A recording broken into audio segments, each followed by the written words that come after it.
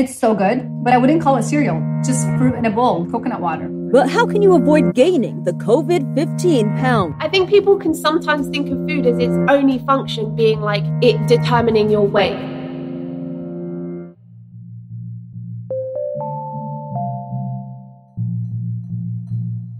Hi, I'm Ramneek Johal. And I'm Carol Eugene Park. This is Decomplicated. Before we get started, I want to remind you to go to decomplicated.com and sign up for our daily newsletter where we decomplicate a top story. We tell you why certain things are trending to keep you in the know. Every morning, straight to your inbox, no hassle, but all the fun.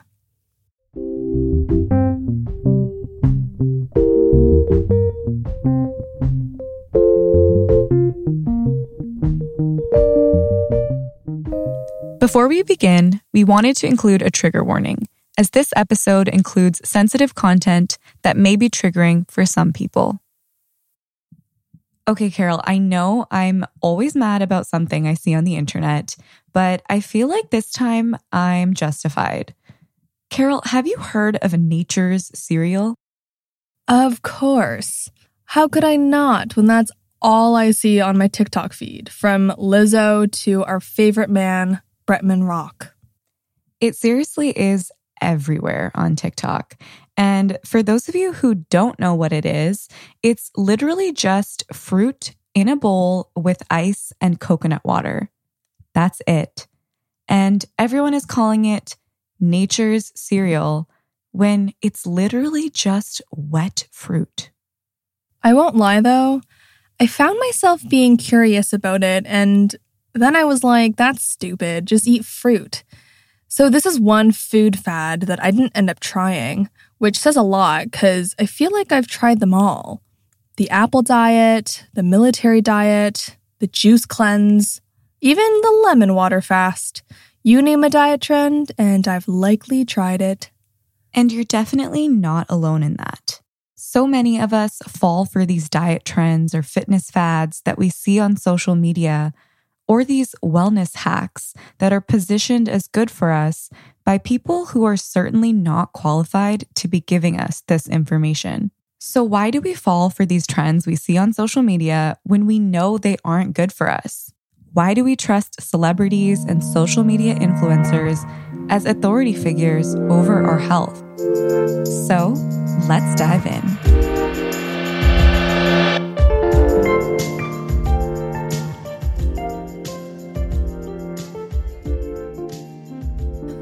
Okay, Ramneek, you and I grew up with Tumblr, which was a dark time for our generation.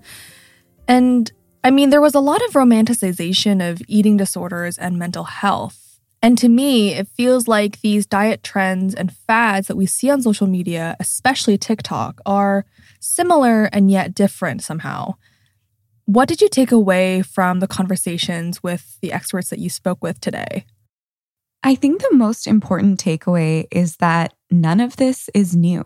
Many of these products or fads are meant to continually reinvent themselves and never give a real solution because there isn't one. And this is why it's important to unpack the way these trends have impacted our relationship to food. I spoke to Sachi Koul, writer for BuzzFeed News and author of One Day We'll All Be Dead and None of This Will Matter. Here's what Sachi had to say about all of this. You know, I notice a lot when I log into TikTok, there's always these weird food things that people are doing. Can I swear before I can? Okay, good. Because I'm going to. It's really just about what you do with it. I feel like 2 weeks ago, everybody was talking about Nature's cereal on TikTok. And all it is a bowl of ice, berries, and coconut water, which sounds like eating a wet fart as it passes through an old piece of fruit. Like, I can't think of a worse thing to eat. And it is being packaged by people who clearly have really disordered relationships with food and with diet. And they're packaging it back to me by saying, this is a healthy alternative to cereal. Just eat a fucking bowl of cereal. Like, no one's thinking about the other ways that this kind of disordered eating is going to affect your body. Like, the diarrhea alone from eating nature cereal for 5 days in a row, you're not going to get that sick if you just eat some Cheerios. And you don't even realize that you've done it because in your head, you haven't counted calories, you haven't been binging and purging, you haven't been sort of engaging in the toxic rituals of being a human in the world who has to think about having a body, but you are eating wet fruit. So it's not better, it's just different. Oh God, diarrhea. We love that. Okay, so it is different, but how exactly? Okay, first of all, that wasn't a sentence I ever anticipated coming out of your mouth on this pod, but here we are. Actually, no, I felt like it was only a matter of time, so thank you, Carol. Anyways, I asked Sachi what makes the trends we have now so much more insidious, especially given that now we are glued to our phones and can't necessarily escape it.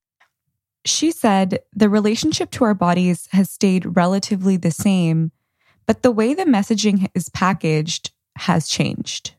It's just a question of the language around it. So on Tumblr, I don't know, 10 or 15 years ago, when that was sort of the place to be, the language was harsher. And it was much more about like, I want to be thin, and I want to be really skinny, and I want to be able to stand behind a piece of printer paper and not be able to see my torso, or I want to fit, what was that other one? I want to fit as many quarters as I can in the crux of my collarbone. I don't know if you ever saw that one. Or how many times can I wrap something around my wrist? Like there's all these really specific ways to qualify your body as being small enough.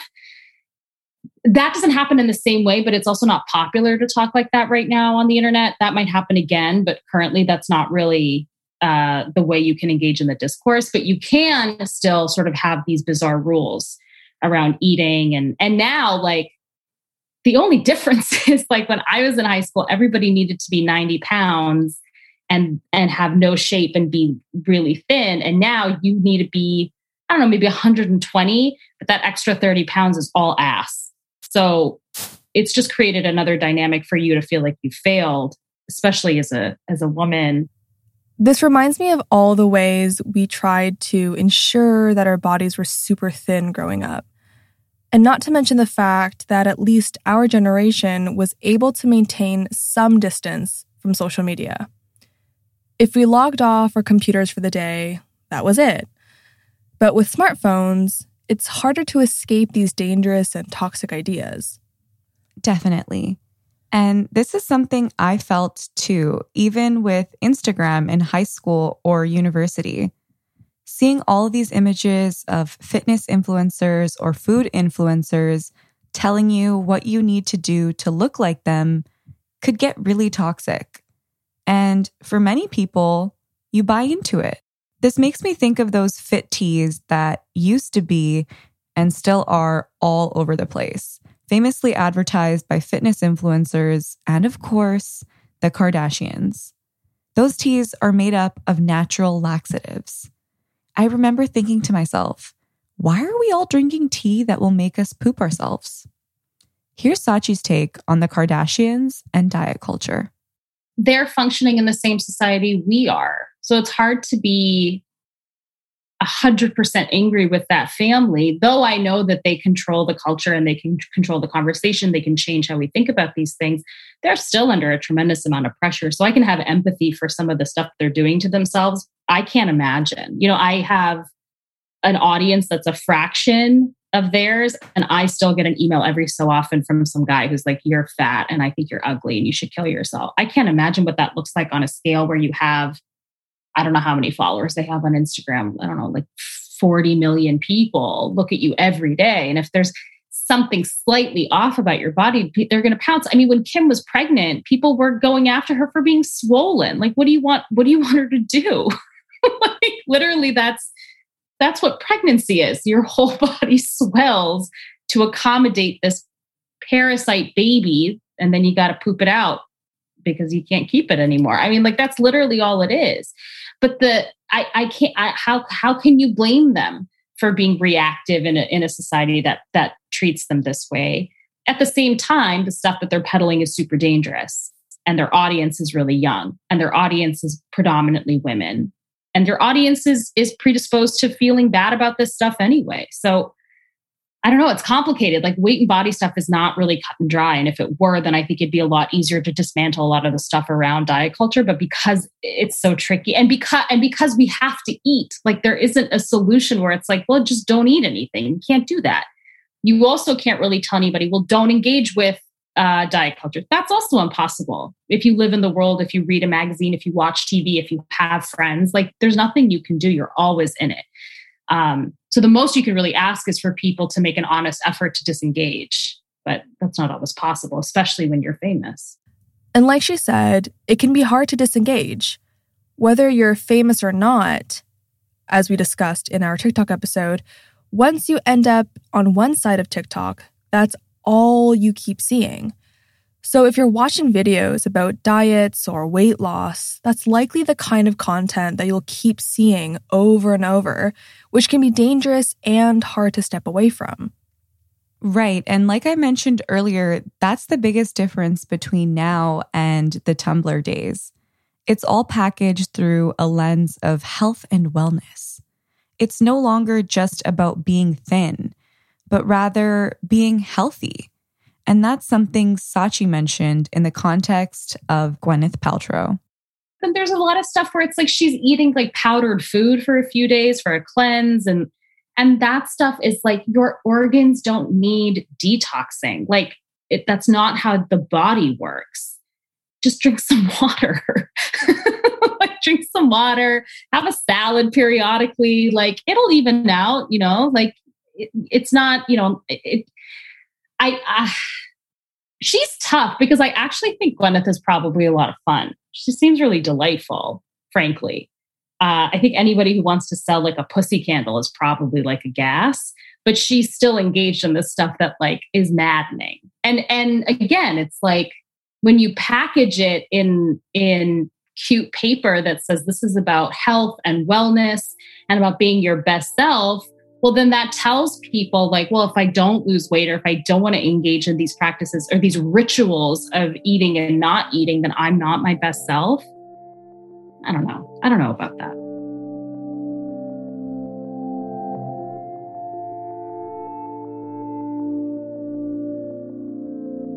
Ah, yes. Gwyneth's obsession with female odors and detox products. The detoxing trend reminds me of when the millennial and Gen Z war on social media was at its peak.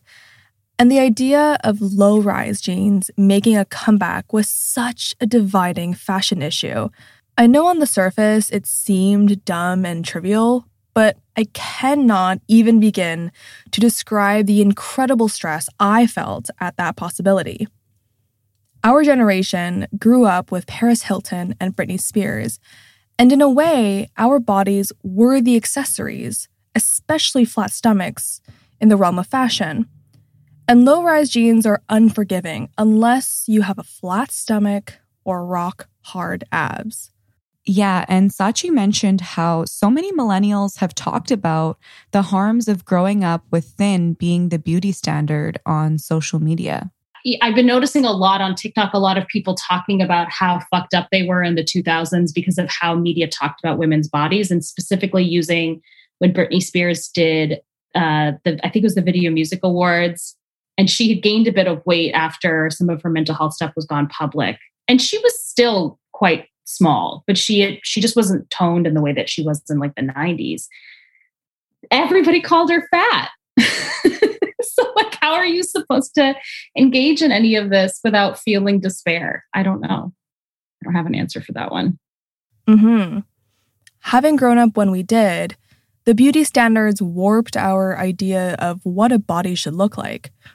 And even before TV and internet culture, we had magazine covers at grocery stores promoting these ideals too. It's always existed. But now it's everywhere, and it's rooted in this deep anxiety around body image and gaining weight.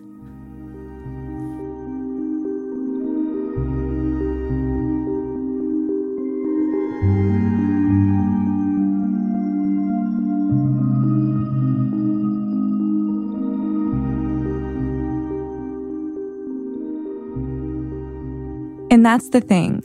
This deep anxiety is fueled by, and in turn fuels, this social media monster that tells people that in order to have a body that is of value, it needs to look a certain way. But Sachi said that's the point of the entire machine. There is no such thing as a solution. Diets are the only place where a consumer will consistently view that the product is ineffective and will keep going back to buy it. It's the only place. If you buy a lawnmower and every time you pull the cord, it blows up, you'd be like, okay, well, this is broken. You wouldn't go back to the store and be like, I'll take 2 more, but this time I'll wake up earlier and do it in the morning. It doesn't work like that. But it's designed to keep you feeling bad. That's the point. And a lot of these things can't work because if they work too well, you wouldn't come back. If Weight Watchers worked really well, you would never come back. Their user base would disappear. They need you on some level to fail so that you come back to them and say, well, it worked for a year, but I gained some of that weight back, so I got to come back. No cap, as the youth say. Sachi also talked about how so much of diet culture is rooted in and perpetuates fat phobia. There's value judgments and moral judgments linked to weight and food, how you eat, what you look like, what your size is, what clothes you fit in. And also, I was reading What We Don't Talk About When We Talk About Fat by Audrey Gordon. And it's interesting that the conversation she has about, there's 2 different conversations we can have. And one is about real fat phobia and how fat people are discriminated against in the world, from not being offered the same amount of money at jobs, not being offered jobs because of their size, not being able to go on a plane without having it being a completely dehumanizing experience. And then there's the stuff that all of us have to deal with, which is being humiliated in a clothing store, being uncomfortable with how we look. Those are 2 different things, but all of this feeds into that same stuff. The more we diet and the more we try to eat in these restrictive, impossible ways, the more we propagate fat phobia in the world. There's a difference between discomfort in your body and being discriminated against for your body. And that, I think, has gotten a little lost in the wash. Oh, for sure. I'm not entirely innocent either. When I'm shopping for new pants, I'm low-key worrying about whether I've gone up a size. I acknowledge that this is messed up, and logically, I know it's okay to gain weight, but it's easier said than done. You're definitely not alone in that. And we see this perpetuated all the time in so many ways that we think are normal.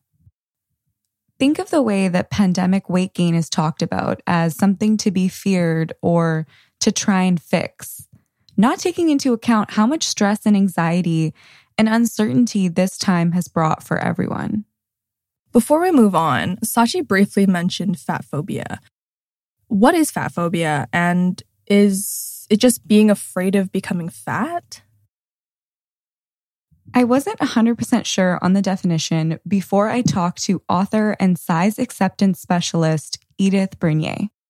She's also the founder of grossophobie.ca. This is how she defines fat phobia.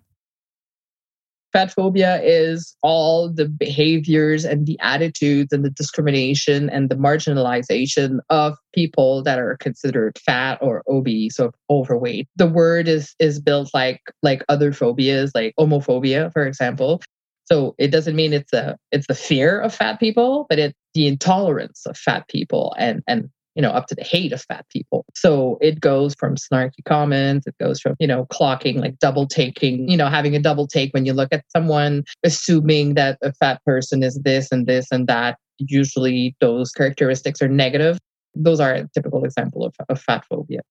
There is no systemic skinny shaming. There is no systemic skinny phobia, just like there is a systemic fat phobia. And there is a systemic size discrimination when you're bigger.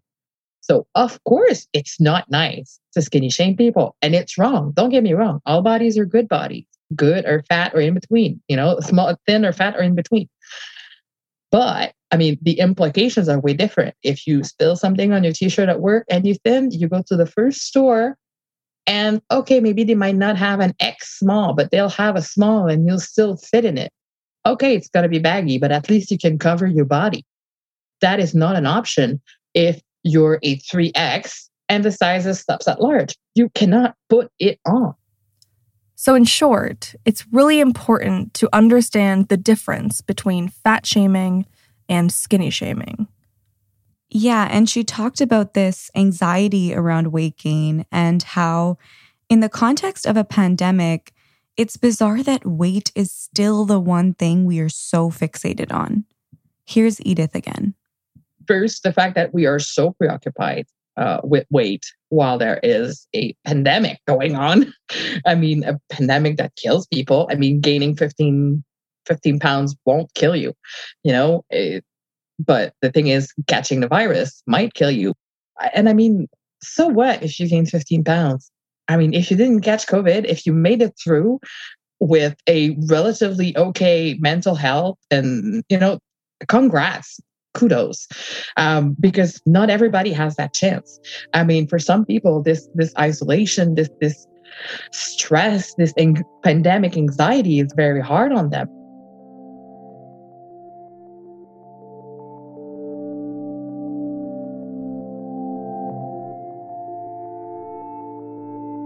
Ramneek, remember all those COVID glow-up videos on TikTok where people would record their progress in getting fit last year? And now, people are talking about losing the COVID-15. And Edith is right. What's 15 pounds when people are losing their lives because of this deadly virus? For sure. And Edith also mentions that an underlying part of this conversation is our relationship to food, which is also impacted by seeing what other people deem good food or bad food. There's no good food. There's no bad food. There's just, bad ways to consume sometimes, or bad, like an unbalance that can happen. So, I mean, okay, fine if you eat fruits and it makes you happy, but it shouldn't be an obligation to stick to these, fad and trends and so on. But like I said, it probably reassures a lot of people to stick to these rules because some of them probably noticed that their relationship with food was probably not they thought it was. There are bad ways to consume food. That's true. What we eat is important, but even healthy eating can be harmful if you're calorie counting or even restricting certain foods. I'm totally calling myself out here, but even thinking that eating a salad or drinking green juice will somehow help to remedy the previous day's junk food is completely wrong. And it's super messed up. Big facts. I always used to think a green smoothie in the morning cancels out that 2 a.m. poutine. But that's the point. It doesn't need to. Eat what nourishes you and sustains you, and don't punish yourself for it. Edith also said that's another thing we have to keep in mind. Your body doesn't need to be detoxed. We don't need to cancel it out. Our body is doing its part to keep us alive and healthy if we give it the right energy it needs through food. Body doesn't need detoxing. It doesn't need special ingredients. You got kidneys for that. You've got, your liver for that. You've got great organs that do the job for you. Isn't it great? Health is so associated with thinness that taking care of your health there's a subtext of I'm trying to stay thin. I'm working on staying thin. There's a big subtext with, that links health and thinness and the absence of health to fatness. So, it's not because the language is changing and the words are changing that the text or subtext and the messages aren't. I mean, now we talk about detox. We used to talk about, we used to have a recalibration or now we have you do some, what do they call it? Fasting. Facts. And on a concluding note, I wanted to share an Instagram post I saw that speaks to today's discussion. It went something like this. Those extra 15 pounds are where your body is normally supposed to be. That is you living a life that is unrestricted and that nourishes you and makes you feel good and keeps you alive. Those extra 15 pounds are okay.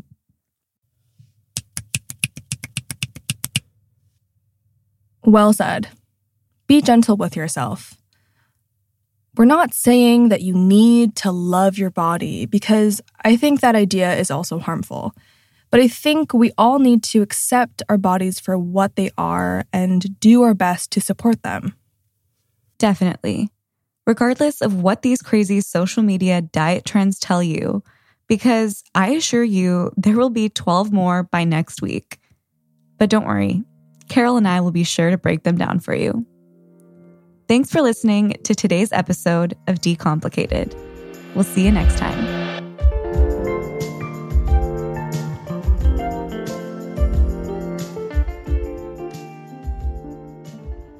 Don't forget to leave us a review, follow us on socials, and share this pod with a friend. And feel free to let us know what you want to see decomplicated next. This episode was produced by Ramneek Johal and Carol Eugene Park, and was mixed and scored by our audio producer, Sean Cameron. Thanks for joining us on today's episode of Decomplicated.